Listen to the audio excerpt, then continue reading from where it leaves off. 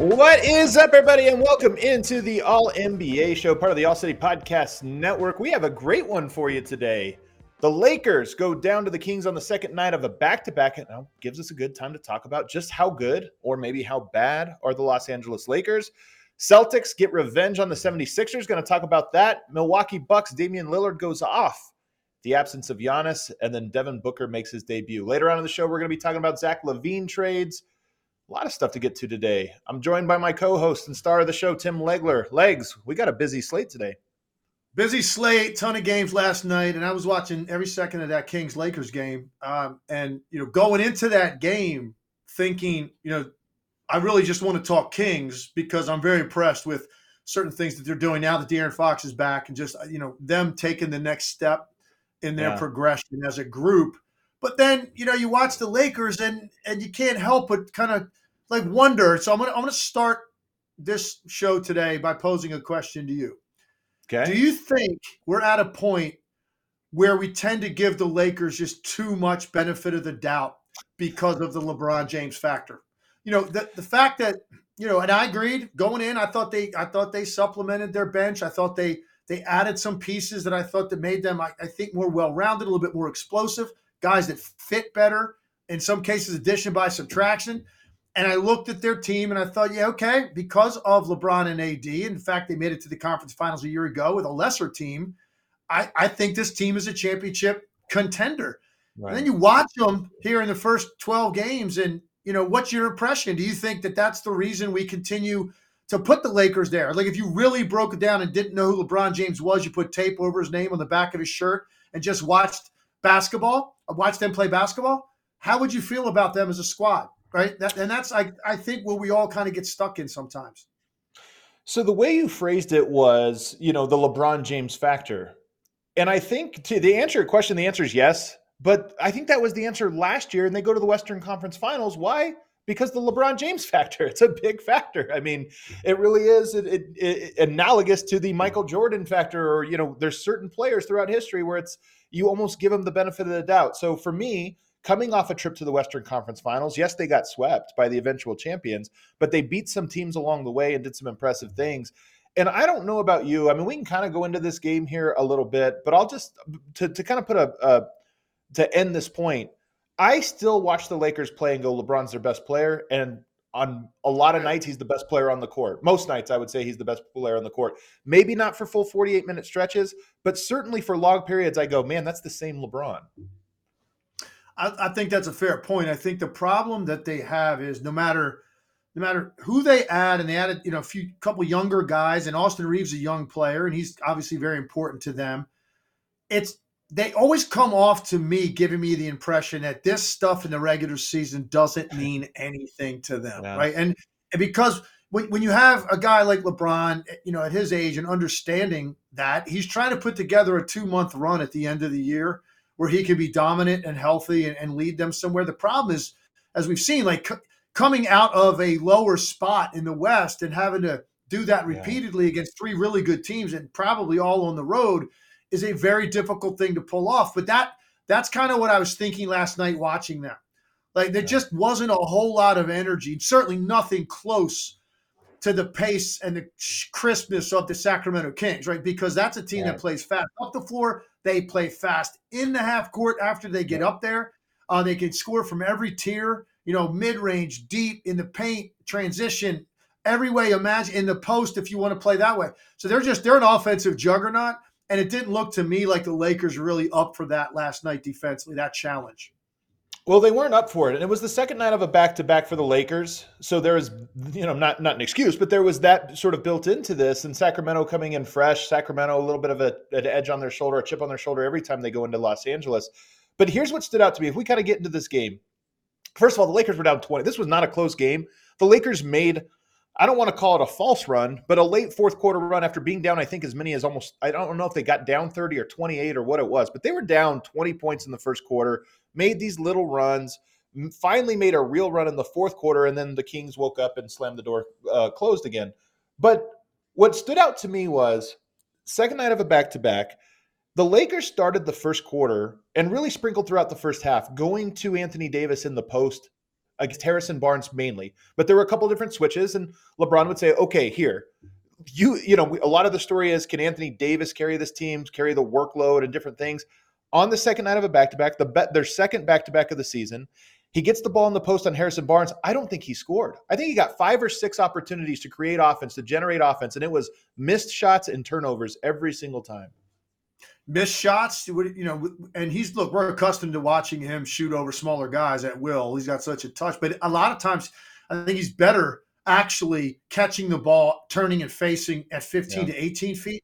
Right, that's when he's really comfortable. He'll jab, and then just rise up and lean back and shoot over you. So he wasn't converting as a scorer. And then they hit him a couple times with late delayed double teams after he started to make his move. Yep.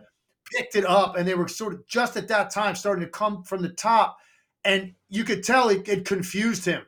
And because he was picking his dribble up sooner than he wanted to, and he turned the ball over a couple times. And of course, against this team, that's going to lead to something good more often than not. So I hear you.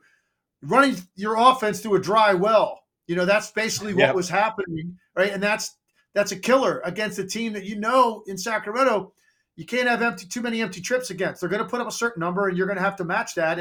So I agree with you, that strategy. Now, they got some nice contributions other places. D'Angelo Russell played really well. LeBron, sprinkled offense throughout the game. It's funny, you just said they made a run to make it, I guess, somewhat interesting. They got it to 9. I don't even know if I call those runs. They're more like jogs, saunters, whatever you want to call that, right? They never really, at any point, did you watch it and think, oh, wow, this is going to be dicey down the finish. Because you knew it was a matter of Sacramento just stringing together 2 possessions and scoring and ending it. That's basically what they did. And LeBron, this year the Lakers have been staggering LeBron and having him go against second units. And I think it's one of the reasons. I saw a stat yesterday, maybe it was on the broadcast. They've only led at halftime in 1 game all season.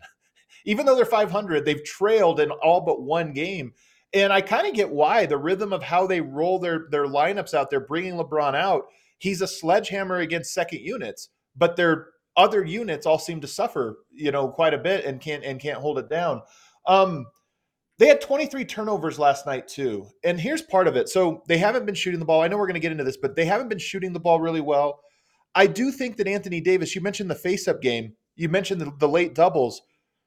I just don't know what the viable option is offensively for Anthony Davis to be the guy that carries that load. I'm just so curious. Like, he's a guy that finishes plays. You get him in the pockets and stuff, and he knocks down shots or drives, draws fouls. But when you talk about things like delayed doubles, okay, how do you run an offense through a guy that can't read a delayed double? I know that's complicated, but it shouldn't lead to 23 turnovers. Well, it's even more than that. And this gets back to the question we have about Anthony Davis all the time. To be that guy, that's the engine, you have to literally every game. When you're leaving a hotel or you're leaving your house, if you're playing a home game, like, you are in the mindset when you head to the arena that you're about to go hurt somebody. You are going to do damage tonight. It's a mindset. It's an energy level, right? It's an anticipation, a responsibility that you embrace. Look, he did that in the bubble when they won the championship. He did that for that stretch down there. He was sensational. LeBron, more than willing, by the way, to let him be that. That's why he was a Finals MVP. He let him take it. LeBron wanted that. And now here we are, a few years later. I don't know that LeBron maybe thinks that, hey, that it can last over 82 games. Maybe Anthony Davis could do that over a very short period of time at the end of the season. But I don't know that he has that, the way he carries himself every night when he goes to the arena, that he's going to be that guy. I don't know that Anthony Davis necessarily wants to be that. And LeBron, it's not fair to ask anymore of him at this stage. Now, there are other guys, Roy Hachimura, really quiet night last night. Christian Wood, I thought, was a guy that could come in and really, he's an explosive offensive player. He took 2 shots last night. Austin Reeves has been better here. He had a very slow start, but Austin Reeves is not a guy that you can pencil in that at 18 to 20 every night. Either is D'Angelo Russell. And that's now, as I look at this team, and Cam Reddish either, you look at these guys, you say every night, you kind of know what LeBron's going to give you for the most part. Certainly you know what his floor is. Anthony Davis, floor to ceiling is wild. You don't know what exactly that's going to be. And then the rest of these guys, nobody has a ceiling really high enough on those nights if Anthony Davis isn't really, really good. Because even if Austin Reeves and Cam Reddish and these guys play great, okay, they're only going to do so much. And if LeBron is kind of like, hey, AD, we need you to, I'm a little bit tired as we justifiable at his age. I don't think that AD can do that every night. So that leaves us with what are the Lakers in the regular season? What are they going to be? Are they going to be a 500 team? Are they going to be a 45 win team? And where does that put you in the West? And this is kind of how I view the Lakers. I think you hit the nail on the head here. I still think they're a really good team in the playoffs because LeBron is that good, and just getting into a series, he's been at this so many times, he's going to figure it out. Anthony Davis, when he gets some rest, he struggles, although he was really good in their first back-to-back of the season. This one, he just looked like he didn't have it mentally, emotionally, physically, any of that stuff. But you give him rest, he can elevate his game. I think they're scary, but how do you get there? Last year, they had to go through they had to sprint through the finish line. And this year, you're already looking at them, and they don't win easy. The regular season, do you score easy? Do you defend easy? I don't think they do either. And if we get into the numbers here, 20th on offense so far this year, 20th on defense, 21st net rating. And here's what's crazy, Legs. They are fourth in free throw attempt rate. They get to the line the fourth most frequent of any team, and they allow the fewest free throws of defensively. That's an enormous advantage to then still be 20th on both sides, both sides of the court.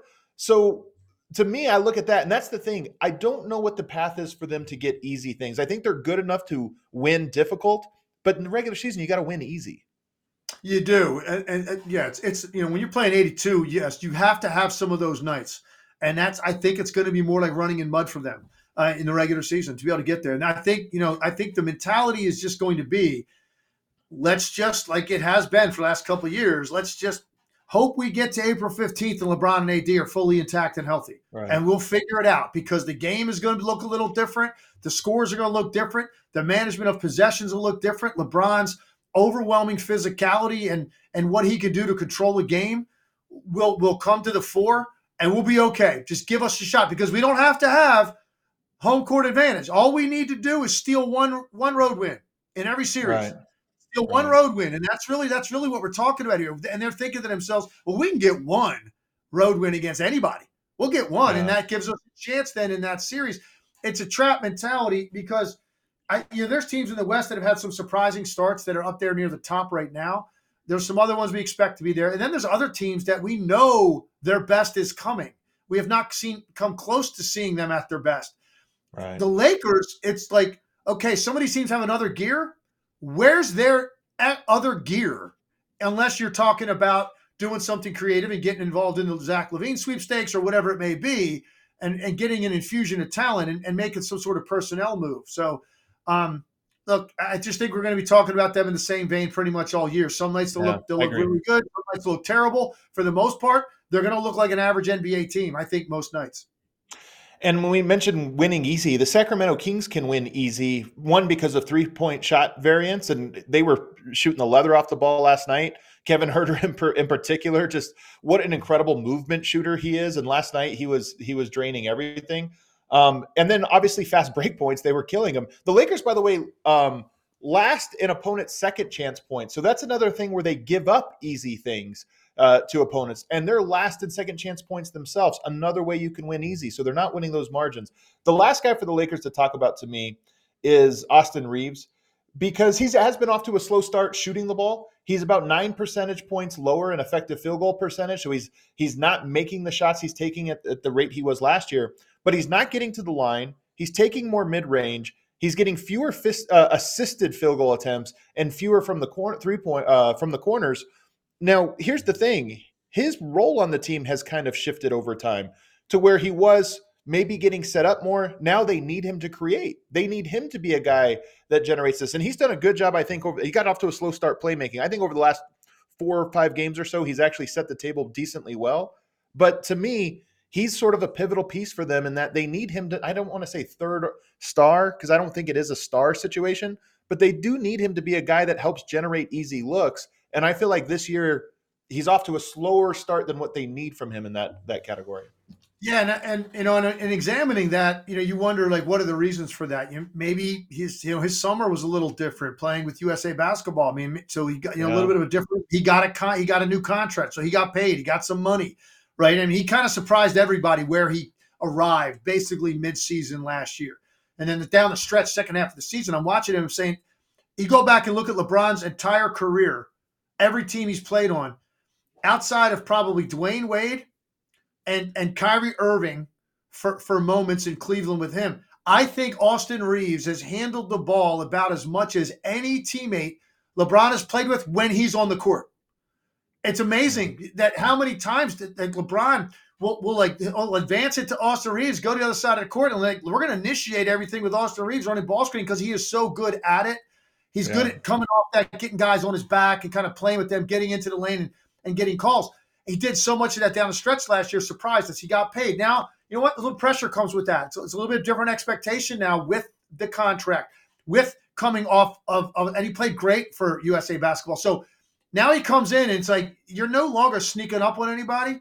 Like you're a guy now that everybody expects to be really good to great most nights. And who knows? I'm not saying this is what's affected him. I could just see on his body language, his face, missing shots the first 4 or 5 games of the year. He was pressing, like clenched jaw, sitting on the bench, mad at himself. I didn't see much of that last year. So Yeah. he's dealing with a new level of expectation. And I think that he has definitely played better here the last 5, 6 games. And I think now feel pretty confident you're going to see Austin Reeves kind of be the same guy that he was the second half of last year, and that's going to really help them. But you are right. He's it, really, when you look at go create something out of Right. nothing. The ball, especially in ball screen offense or dribble handoff offense, which is what this league is, it's LeBron and him. A little bit of D'Angelo Russell, but Austin Reeves has a lot of responsibility on this team. No doubt about it. And they need to get some better shooting just in general. Only one player is above 38%, which 38% in today's NBA is not the highest bar. It's Rui Hachimura who's shooting 48% from three this year, but everybody else below 38%. So they're a little bit cold. Vincent maybe helps with that. He's been out. They also need Jared Vanderbilt. I think they could probably use some of the energy and rebounding, in particular, second chance point creation. He's out for at least another week, maybe if not 2. So maybe reinforcements on the way to fully judge them just yet. But when I watch them, they're 500, so you can't. There's no need for panic or anything like that. It's too early in the season for that. But when I watch them, I just look and go, do I buy that this team is better than they were last year? And do I buy that they were close to winning a title last year? In both cases, I say no. Yeah. And that's how I view them. By the way, the Um, first question I asked you about giving LeBron, like the reason we give them so much, benefit of the doubt, because LeBron, I'm guilty as charged right here, guilty as charged going into the season. Based on what they did last year, and they still have the guy, and he hasn't really slowed down too much physically. I gave him too much benefit of that. I thought the pieces they brought in would help more than they have to this point. Right. All right, let's take a break on the other side. More games to get to. Later on in the show, we're going to get to Zach LaVine as well. But Celtics 76ers had an interesting one. Bucks Raptors had an interesting one. We'll get to both of those on the other side. First, we are presented by DraftKings Fantasy Sports. Check out what DraftKings has to offer this season with promo code ALLNBA, because life's more fun when you're in on the action. DraftKings, the crown is yours. Right now, basketball is back, and DraftKings Sportsbook is offering a nice deal here. $200 instantly in bonus bets for throwing down any $5 bet on the NBA. Win or lose, it doesn't matter. You start the season with an instant dub. And with DraftKings parlays, everyone's got a shot at a bigger basketball payday. String together a bunch of bets. I see guys sometimes make parlays. They're like 15 teams. Every team plays, and then you put one on all of them. I think that's a little wild.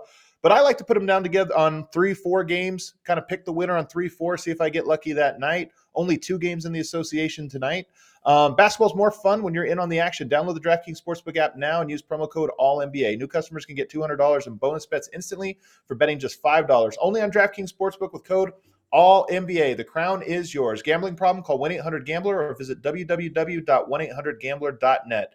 In New York, call 877 8-HOPE-NY or text HOPE-NY. That's 467-369.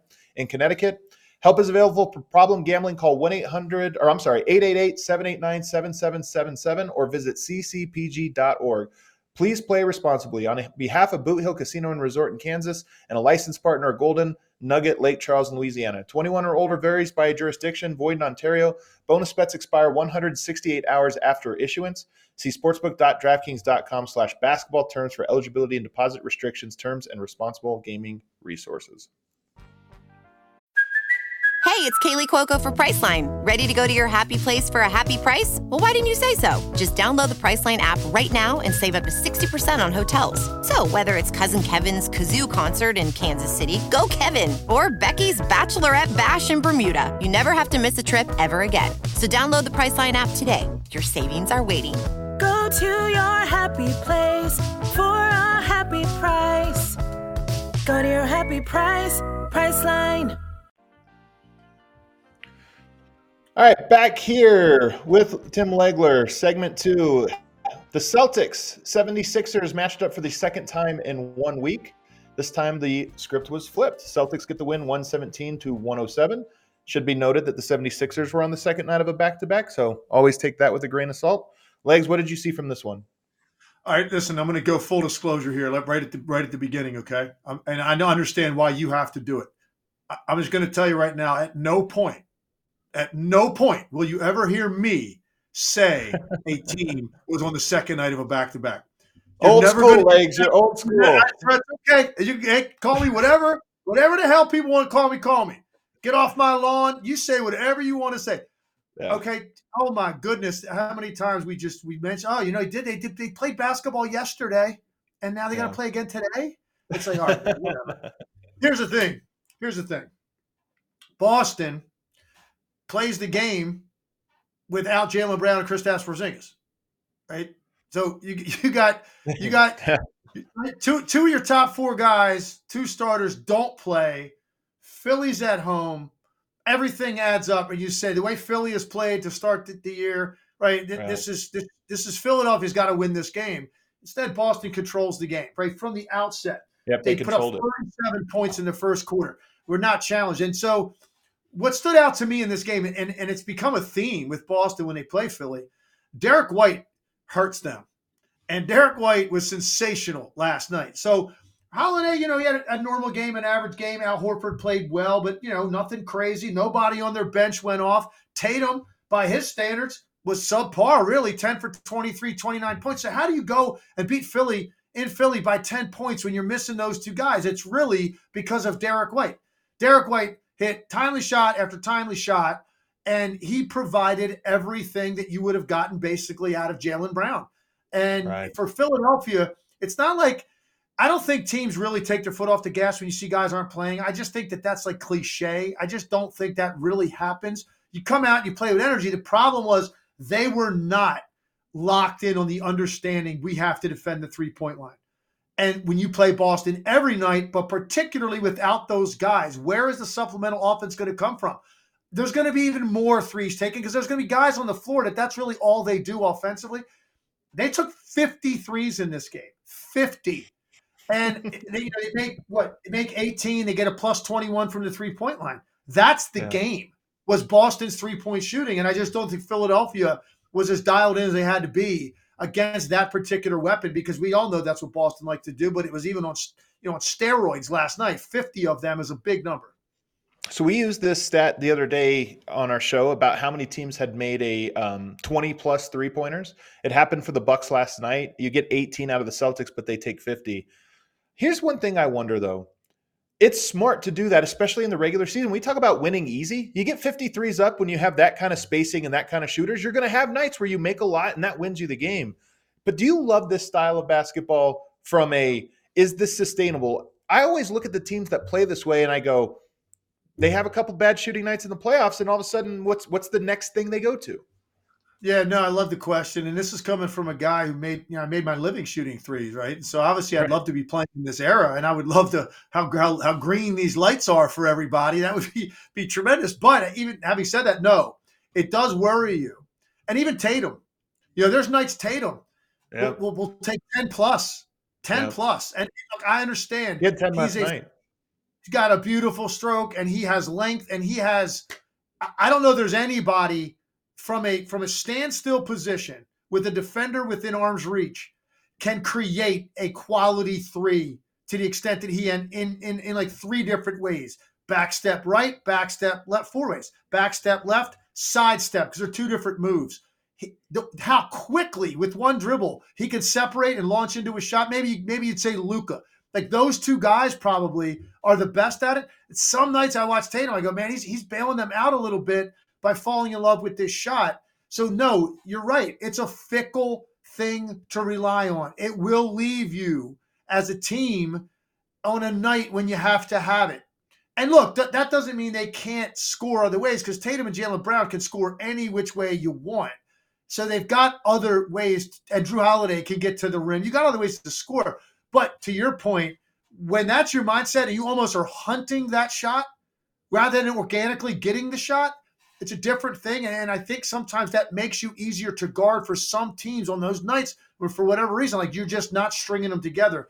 That wasn't the case last night. The 3-point line won the game for them. Yeah, you get minutes from Svi Mikhailuk too for Boston, because you mentioned some of the guys out of the lineup, so you bring some new guys in. I don't know anything about Delano Banton, but he plays 8 minutes last night, and they won those minutes there. So let's move on, though.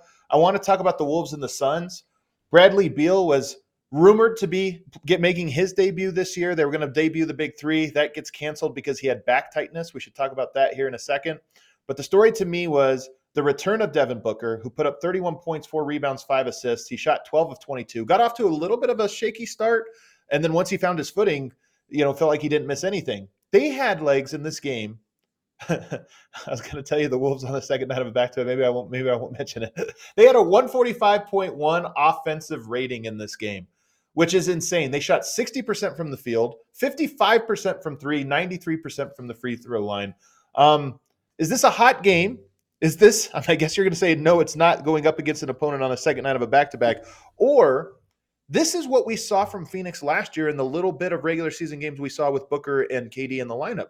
They just score, and nobody really stops them. So hot shooting, or is this who they are? If they played Devin Booker like normal minutes, because he only played 26 minutes, he's coming back from the injury, they're putting up 150 last night.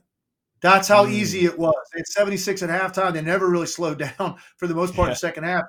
The game later in the fourth quarter got kind of sloppy, obviously, and you got, you're not really trying to score every trip. You're just trying to get the game over with. So to go for 133 was super easy. Here's what kind of stood out to me. First of all, Booker and Durant looked sensational last night, man. KD was so comfortable the entire game as well. Nothing Minnesota did bothered them even a little bit.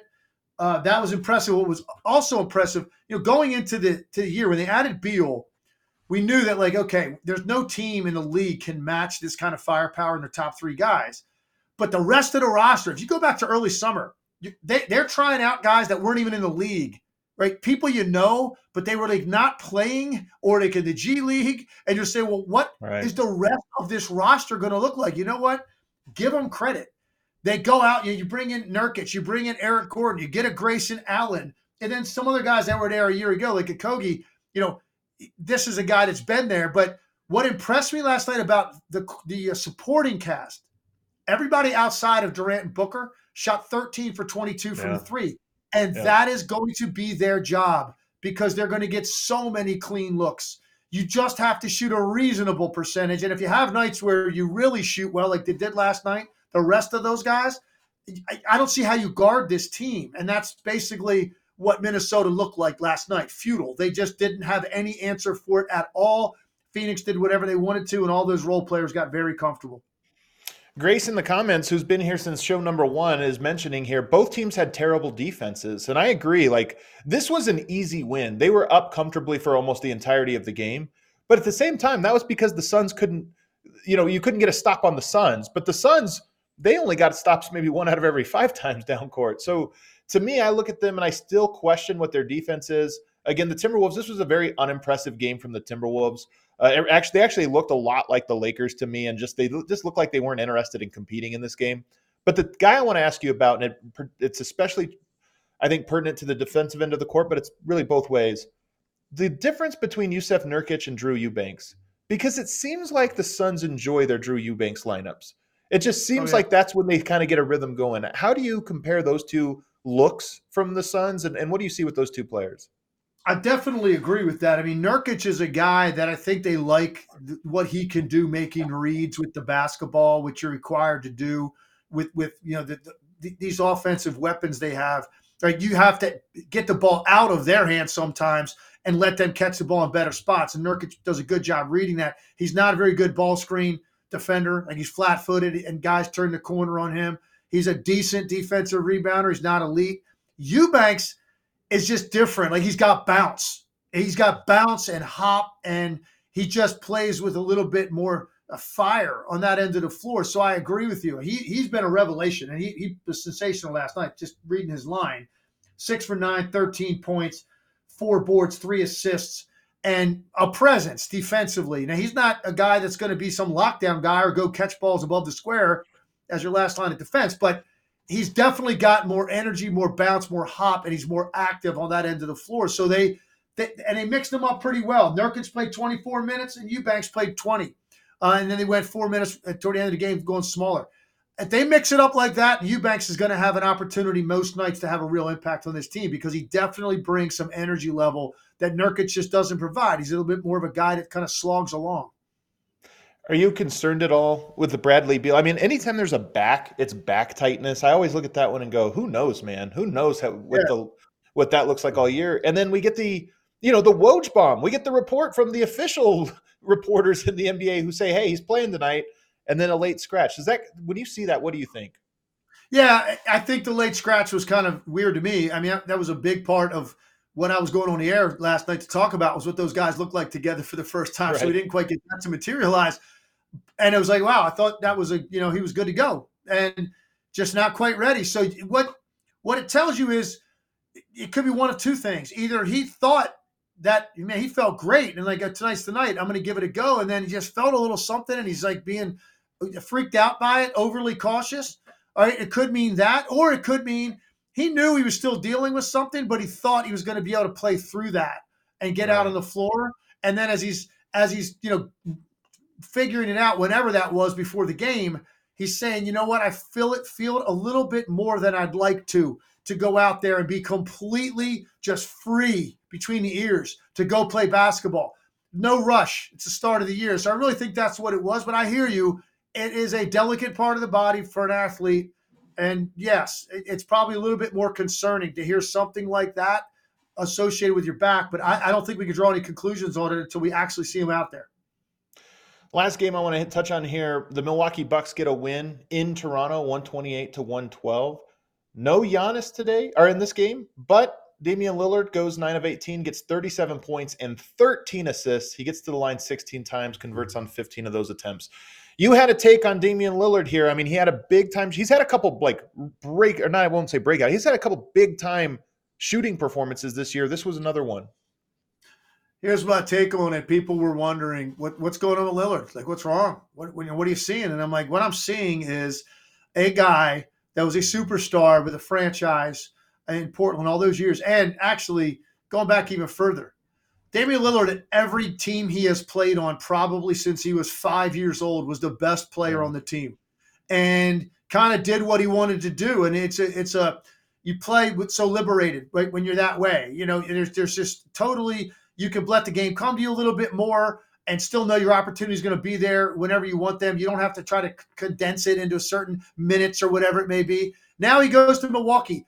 First time in his life, he's actually on a team with a bigger profile player, a team that's already won a championship, massive expectations from the day they brought him in. Like, Giannis, this team is expecting to win a title this year. And I just think it's the different uniform, different city. You got this guy next to you. It feels different to Damian Lillard. He's not playing free. He is thinking. He's processing things. He doesn't process things in Portland. He just went and played. And so going into the game last night, when I heard Giannis wasn't playing, I said to the producer of SVP, I said, watch tonight. Giannis doesn't play. Lillard's going to go off because it's going to feel like Portland to him. And that's exactly what happened. I didn't think he was going to get to the line that many times. It helped his night. But he had 25 at half. So maybe let's see now when Giannis comes back, now that maybe really got him going and the two of them can work that out. If you remember, Adam, go back to the early LeBron D-Wade pairing. Right. I believe they were 8-9 or 9-8 through 17 games, and it was more than that. they were literally stepping on each other's toes because Yeah. they were so overly deferential to each other. Well, once they got through that first 5-6 weeks, you saw what happened. And they figured it out. And I think Lillard and Giannis will be the same way. But right now, for Damian Lillard, he's thinking about a lot of stuff that he has never thought about probably in his life. And that means you're not going to just be reactive instinctively. And you see what can happen like last night when he does. Like the Miami Heat, you also had a young coach, Eric Spoelstra. And I remember the 9-8 start, and I remember the shoulder bump of LeBron walking to the bench, a little shoulder bump, and you spend 48 hours in the news talking about the shoulder bump heard around the world. Adrian Griffin off to a little bit of a slow start there, and there's been a lot of people, questioning whether he's up for the challenge. He may be, he may not, I don't know. But at least there's precedent for this type of start to a new era and this type of thing. Okay, the other thing that happened last night is the Bucks made 20 3-pointers, 20 of 39, so they shot 51%. I don't know, and to be honest, I didn't catch this game, so I can't speak to it, but I don't know if this was – the Bucks have a couple games now where they have been really red hot from three, and it's like, oh, there it is. That's what looks good. I don't know if this was one of those games because some of the guys that made shots at a high level last night – even you get Malik Beasley going 8 of 11. I know he's a shooter, but that's especially hot. Cam Payne goes 3 of 4. Bobby Portis goes 2 of 3. Sometimes great shooting disguises everything else. I don't know if this was one of those games. And I think that's been the case for Milwaukee and Boston. Like, here in recent years when, those are the two teams that you've been looking at most of the regular season, right? And you look at both of them and say a lot of nights, this is how they end you. They end you and separate from you with a barrage of 3-point shooting. It's not always there. And those are the nights now, okay, well, what's going to happen here late game? And that's where Giannis can run into some trouble sometimes late in the game with free throw shooting or his mid-range jump shot. He's, kind of tentative to take it.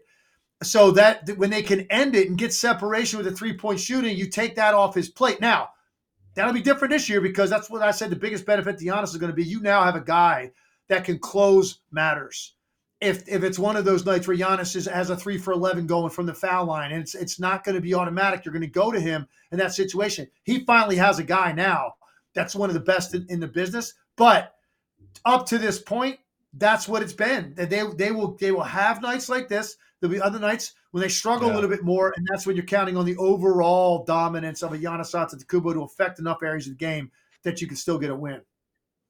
All right, one of the big storylines in the NBA this week, the Chicago Bulls finally, at least I say finally announced that it's time for a rebuild, and they look to trade Zach LaVine. To help us kind of get the initial thoughts on what the Bulls are looking for and what this trade might look like, we go to CHGO's own Will Gottlieb, who is joining us, I believe, practice facility. Look at this. There he is. Will Gottlieb of Hey, CHGO guys. How you doing? Will, how you doing? Good to be here. All right, walk us through this real quick. It's finally announced. I kind of expected it. Am I reading too much into this? I kind of expected the Bulls to be looking to rebuild maybe a year ago. I feel like they're late on the clock. I think so too. When Arturas Karnisovas and Mark Eversley came in, they had a vision for the kind of team that they wanted to build. And as much as the excuse has been thrown around, Lonzo's injury has really put that off and kind of made it so that it's been a little bit hard to adjust on the fly. And I think with the way that the Bulls have started the season, 4-8 now after a tough loss to the Magic last night, it's just feeling like it's time. I think everybody's kind of come to that conclusion. Zach LaVine obviously had the trade, we'll call it like a soft trade request the other day. He just seems like it's time to move on. You said rebuild, and I'm not sure I'm quite there yet with this team. It seems like everything I'm hearing is more of a retool and try to stay competitive rather than a full-on tear it down to the studs. So we'll see how that goes and what kind of trade return they can get for Zach. But based on everything that the front office has said, it seems like, competing and trying to stay in that play-in race is going to be the priority. So it sounds like to me, just early here, when you get the news and we all hear it, Zach LaVine, it looks like this might happen now. It's actually finally going to happen. You're saying that was going to be my next question. Are we talking strip this thing down and get a bunch of picks and you're putting this thing 5 years out in the future? But it doesn't sound like that's the mentality. So if that's the case, it sounds like then you're talking about Zach LaVine potentially going to a team that's very close, right? You wouldn't want Zach LaVine unless you were close to going over the top with him. The teams you're hearing, Miami, I've heard Philly, I've heard the Lakers, I've heard the Warriors. Like, be hypothetical here. What makes sense to you in terms of what those teams potentially could have in assets to keep the Bulls still competitive, get enough of a return, but still have Zach LaVine end up in a place where he can make the kind of impact I'm talking about? Yeah, it's a tough question. And I think, frankly, there just like aren't a lot of perfect landing spots. I think the first thing you have to figure out is what exactly is it that the Bulls want in return. And so, like I said, my guess is that they want to remain competitive. That means getting some role guys on decent salaries that can be filler. I think they'll also probably try to get at least one young prospect and as much draft capital as they can. So maybe an unprotected pick and a swap, or two lightly protected picks, that kind of thing. And so when you're looking at potential landing spots, I think the Lakers make the most sense. There just seems to be a lot of inertia there. The clutch connection, Zach, is a Rich Paul client. Obviously, the Lakers, LeBron.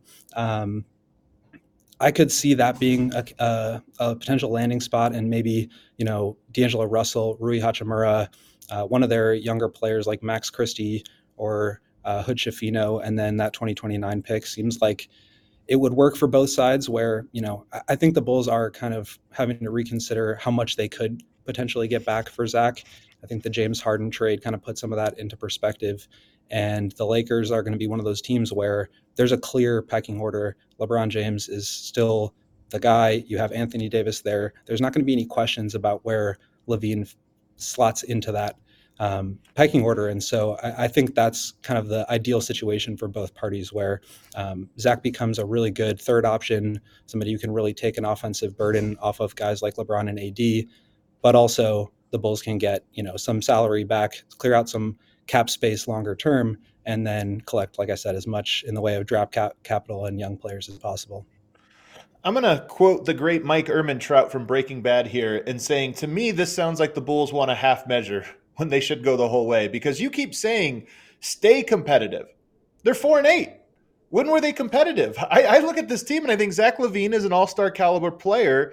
You're going to lose him, but stay competitive based on what you get back. To me, this sounds wild. And in football and in baseball, you make it into the playoffs, anything's possible. I don't think that's true in the NBA. Anything's possible to win a round, but to win 4, you have to actually be a good team. And when you just threw out there Rui Hachimura, Austin Reeves, these types of players, does that make Chicago different from what they have been in your mind?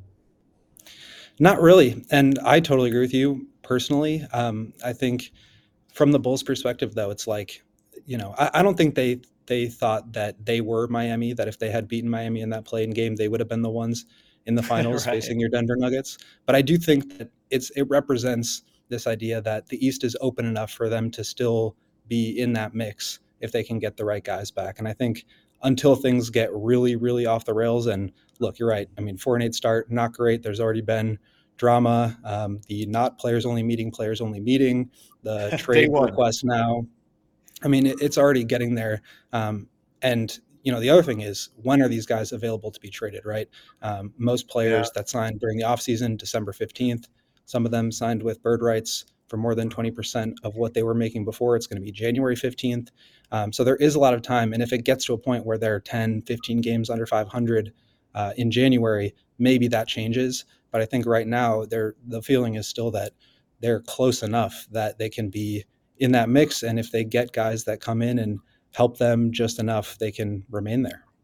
And do you think there's still satisfaction with Billy Donovan? Because this is obviously, when you go in this direction as a franchise, that's not certainly what they were thinking when they brought him in. And so sometimes when you start to look at your roster and you're going to strip it down and you're going to go in a completely different direction, do you also look there? So what is the connection that Billy Donovan has to upper management? And do you think that he's the guy that will lead this thing going forward for the foreseeable future after these deals are made, assuming they're made? I think that's a really good question, and something that Bulls fans have been pretty up in the air about, as far as, do they want Billy Donovan to be the guy that kind of leads the next charge? I'll say this. It hasn't been like officially reported, but basically the general sentiment is that Billy Donovan has 1 more year on his contract and then received an extension that lasts 2 more years.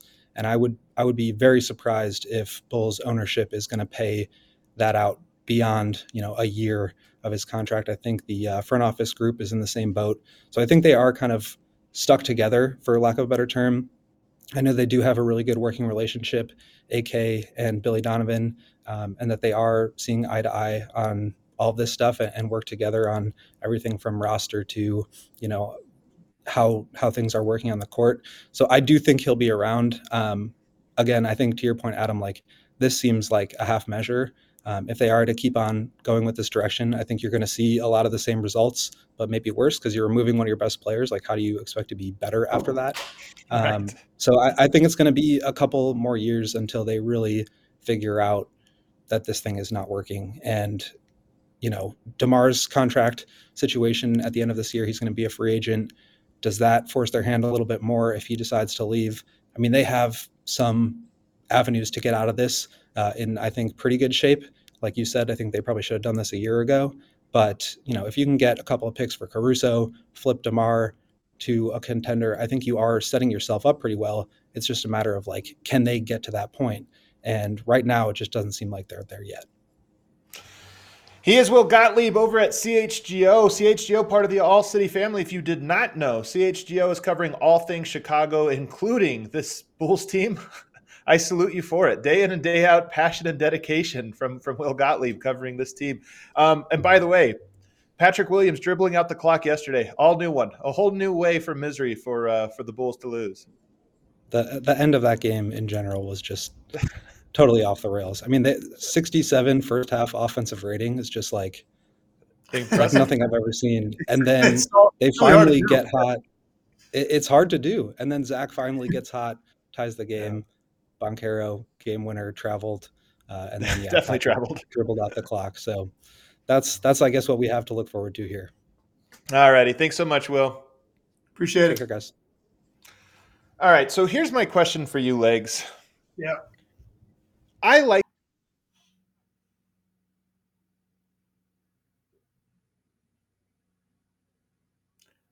think I lost Adam. What happened here? Are we still live? Now I got you. Producer Emma, are we still live? We still on? Yeah, you're still up. You're still up. All right, there we go. Just appeared for a second. So I must have crashed there for a second or something. All right, Legs, here's my question for you. I like Zach LaVine. He's a good player. But I don't know if he is the final piece, especially when you think he costs a lot of money. You've got to give something up to get him back. Is he a guy that you look at a team like the Lakers, the Raptors, the Heat, these teams that we don't think are true contenders? Maybe you could even throw the Pacers. Not quite true contenders. They're on the fringe. Is he a guy that's good enough to make a team a contender? One thing I like about I think maybe I value his ability to do that a little bit more than you, it might sound like, because I do think one thing about Zach LaVine, I don't think he's the kind of guy that's going to be a disruptor to what you're currently doing. I think he can fit in. And look, we're talking about going to places like the teams we're mentioning, whether it's Miami, the Lakers, like I said, I heard the Warriors yesterday might be interested, the Sixers. You're talking about going to a place where at best you're like the third best player, right? And if that's the case, well, maybe in Golden State, with right now the way some of those guys look, maybe you could say he'd be their second best player. Assuming he'd be right there, ahead of Clay.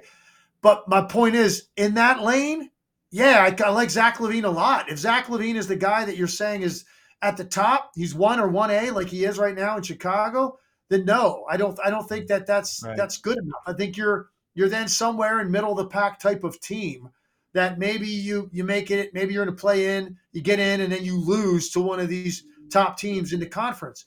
But if you start putting him in that third lane and he can catch and shoot so he can play off of guys, and, when one of those guys is getting a blow, you can put the ball in his hands, let him run some ball screen, and he can go get his own shot. I do like him in that role, I think. So he's not, to me, that guy that's going to carry a franchise. Certainly not going to carry a franchise deep into the postseason. But you start putting him next to a couple guys that are capable of doing that, I like Zach LaVine a lot. Again, it's always going to depend. You can't really analyze any trade unless you know what a team is giving up. Right. You can't hypothetically say, "Oh, I love him on the Heat." Yeah, okay. Well, what did the Heat give up? Right. It matters. So you got to see what they're left with at the end of that. So it's going to be interesting to see how it plays out. I like the comment from Para Junior Sports here. He says, as a Bulls fan, it just feels like it's going to be a wrench in the plans, unsure of how to mesh into someone else's offense, always feels like he's in his own flow. And this is kind of my critique. And I take some of this off of his shoulders. He was in Minnesota in a kind of a losing org. He's in Chicago in a losing org, in a losing situation.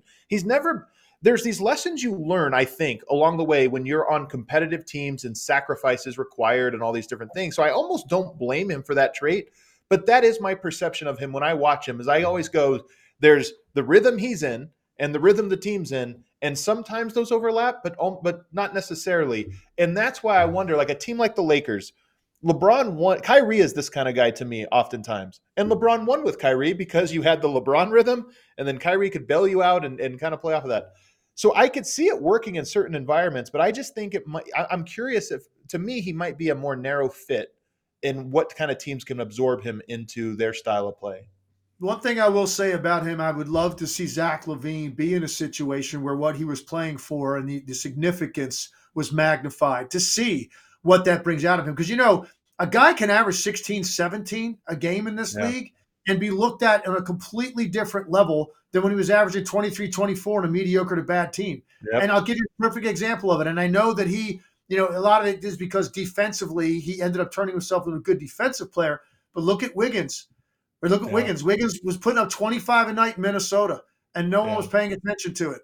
He goes to Golden State, and he averages, 17, but he was not a good defender when he got there. The accountability of Draymond Green and what they were playing for and the significance of what they needed him to do, he elevated himself. So now the impact of those 17 a night, he was their second best player in a championship run during that series. Golden State won a couple years ago.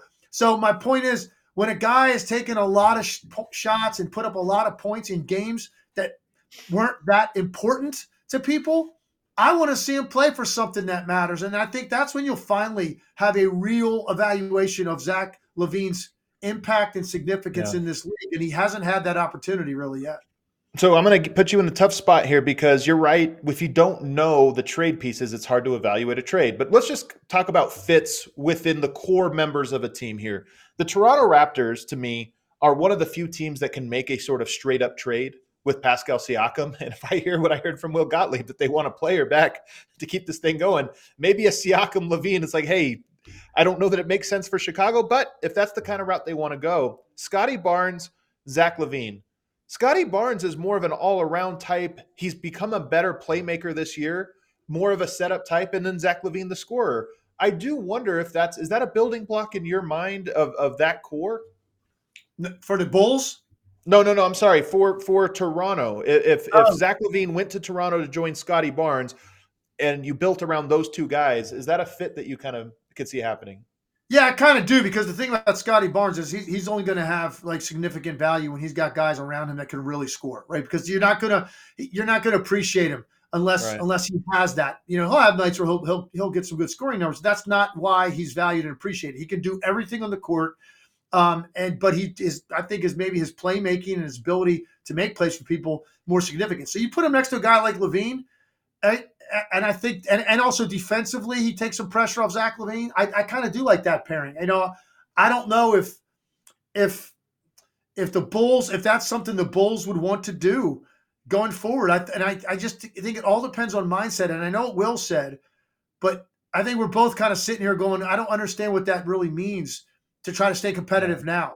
If you're going to do it, Adam, I think you do it, right? Right. I mean, you really do it. Like I said, you put this thing out 4 or 5 years down the road, right? Keep a couple of the young pieces that you like now and some of the higher picks that you've had, and you completely retool it. So I don't know that would be enough to get back, I think, for Chicago, depending on the directions they want to go.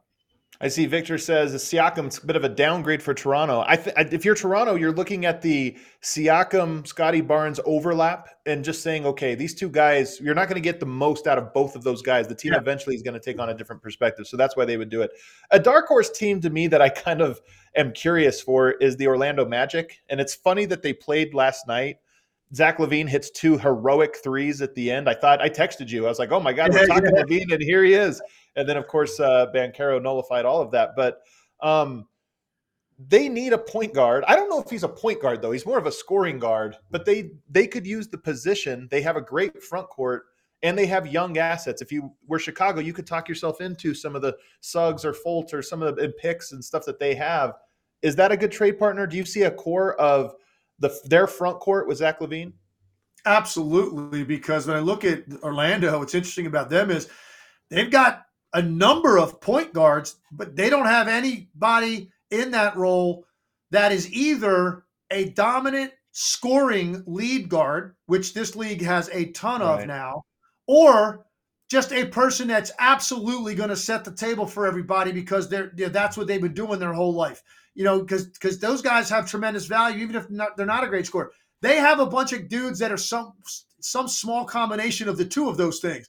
You make a couple of plays, score, and they want to score first, but they're not elite level scorers. Now you bring in Zach LaVine, it's a completely different level player on the perimeter for them. And the consistency of you could dial in on a bad night, 20, to go with what Banchero, I think, not only is, but will be.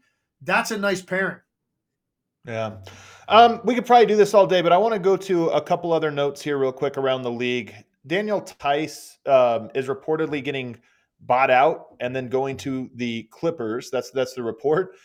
It's coming on the heels of the Terrence Mann adjustment, where they tried to put Terrence Mann on Nikola Jokic as a small ball center. Did not work. And so Tice is a good player. He is a FIBA World Cup gold medalist. He can do some things. And when you just talk about front court depth for potential playoff matchups, I don't hate this move for the Clippers. No, not at all. Particularly when it's not going to really cost him anything. Why not? And he's got a lot of big game experience. So he's got that. You never have to run anything for him, and he's still going to play just as hard. And he's added a 3-point shot to his game to evolve with the modern NBA big man, so he can do all of that stuff. I don't think that's a bad move at all. It's very, very smart actually for the Clippers to go out and pick up a guy like that you can literally put on the court tomorrow without knowing any of your sets, and because of his intelligence and his professionalism, he's going to go out there and he's going to do his thing. That's the kind of player that he is. He's an ultimate role player. They need more of that on that roster. And you mentioned the 3-point shot. What the Clippers were hoping to do when they went small with Terrence Mann was to play 5 out and make Jokic guard in space. But of course, it came at the compromise of being undersized. Daniel Tice is still undersized, but not as much as Terrence Mann. He's at least a body you could throw there, and you could still play 5 out on offense. So I actually think that's a good move for the Clippers. And real quick, by the way, you're not going to survive playing that small ball stuff against Nikola Jokic. He's going because they're going to score every time down the floor. They're going to score every time because he just simplifies the game. Just give me the ball, back down until somebody comes, and then I will make the absolute perfect decision. Once the double team comes, and if you don't double me, it's going to look like kind of silly that you're putting a smaller guy on me. So that's like the one guy.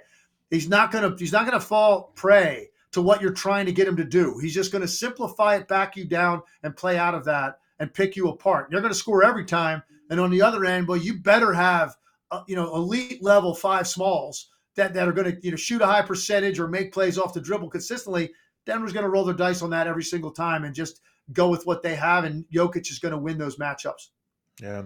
The other piece of news, and the last piece before we get out of here, Draymond Green, it was announced, got a 5-game suspension for putting Rudy Gobert in the chokehold for about, 15 seconds or so. It's been talked about. Is it fair? Is it unfair? Was this the number you thought? Whatever. I'm almost less interested in that. I might be going galaxy brain here, Legs. So I need you to tell me if I'm just being an idiot. All right. I mean, I think my theory is Draymond Green has wanted to choke Rudy Gobert for a long time. Those guys have had a little back and forth over the years, and he saw an opportunity and he went for it. I also think that Draymond Green, he does a lot of things that toe the line or cross the line. And his whole thing is, I've always won this way. Why would I change? I hate that mentality. Everyone can improve. So maybe this is just he snapped into, attack mode and that's just who he is. But I have another one I've been thinking about, which is last year, the Warriors played the Kings in the playoffs and it went 7 games. And a large part of this was, I think the Kings were the better team last year, but the Kings were not ready to win a series. They weren't quite ready. Minnesota might not be ready, but I see a similar situation brewing. I wouldn't be surprised if we got a Warriors-Wolves first-round matchup. And I wonder if Draymond knows, You know what you have to do to teams like this? You have to put fear in them. You have to bully them. You have to let them know that you're the big dog. And I just wonder if there was any part of him that was like, yeah, I'm going to show that you're front court. I put him in a chokehold, and I want that image in your head in case we match up in a playoffs. Am I beginning galaxy brain here? You really are getting down the road. You're getting down the road a little bit. No, I don't think so. I think Draymond Green. Here's what I think. Draymond Green, he had a lot of room there before he got to Gobert, right? In terms of running and thinking about what you're about to do. I think what Draymond Green saw was an opportunity where he felt he could justify because Rudy Gobert put his hands on Klay Thompson. So now it's all about my teammate. This is about defending my teammate. This isn't me. This isn't Rudy Gobert and I squared off in the post, or I was trying to box him out. He came over the top, and now we get into it with each other. No. He saw an opportunity because Rudy Gobert had his hands on his teammate. Well, now I can go over there and I can get involved. Now, what I don't understand is the extent and the length of time to which he refused to let go of his neck. That's a really long time. That's why I said, look, when all smoke cleared from that, I said, look, I think 5 games would be the low end of the spectrum. Like, I would not have been shocked if they went up 7 to 10 games. Would not have shocked me because it's a terrible visual. Just watching a guy in a chokehold being dragged, right? And Rudy Gobert's eyes were as big as saucers. He's like kind of going backwards, took no control over his body whatsoever, not knowing when this is going to end. Like, where's this guy taking me? And so, and just how long it lasted, like the number of steps that Draymond Green took with everybody trying to get his arm off of his neck and he refused to let go. To me, I thought the league, I think they came down a little bit on the lighter side in this. And now the thing for Golden State is, look, they're 500, and now they got to go and they got to play a number of games without Draymond Green. Right. So this is another team. We talked about the Lakers earlier, digging themselves a little bit of a hole. And where's that?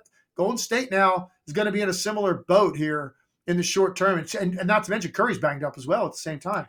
Andrew Wiggins been in a slump all year. He's been in a funk really for a year and a half now with Andrew Wiggins. So there's definitely reason to look at the Warriors and say 2 weeks ago, I was like, all right, I can see it with Chris Paul and this or that. Now you look at it and go, man, how fragile it is. But I'm curious with Draymond. The last thing I'll say on this is I just know 2 years ago when they matched up in the playoffs, Draymond went at Aaron Gordon every way he could. He talked to him stop, because I believe he thought Aaron Gordon couldn't handle it. He wanted to raise the stakes. He wanted to bully him to get him to wilt. I just wondered if there's a little bit in Draymond's mind of Rudy Gobert, Karl Anthony Towns, I'm going to pick at those guys and make sure everyone knows they're not as tough as me to try to send a message. And maybe that, again, go ahead. I would say if I really thought that were the case, then he would have gone over and he would have done that same exact chokehold on Karl Anthony Towns. Yeah, because maybe.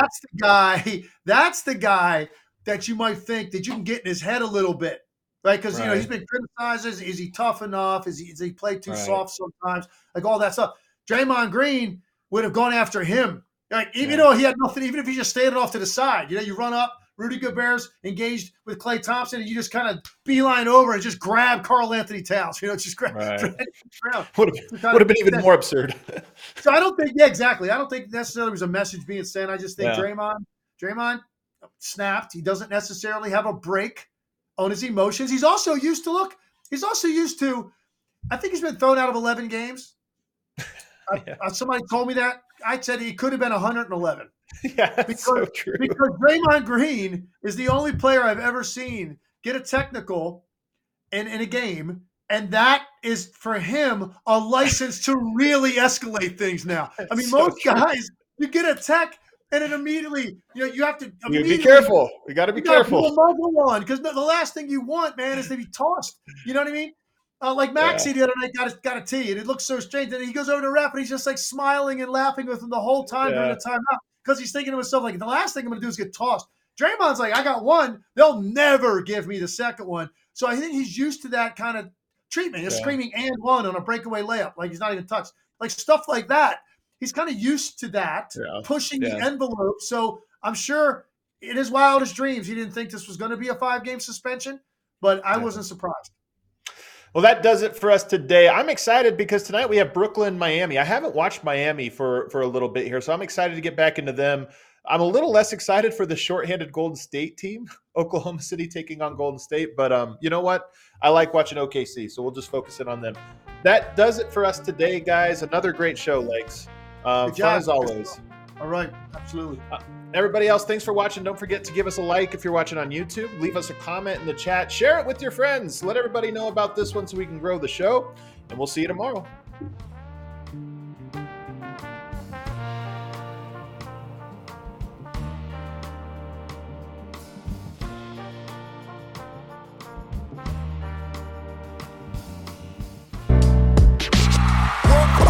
We all silly like the mayor.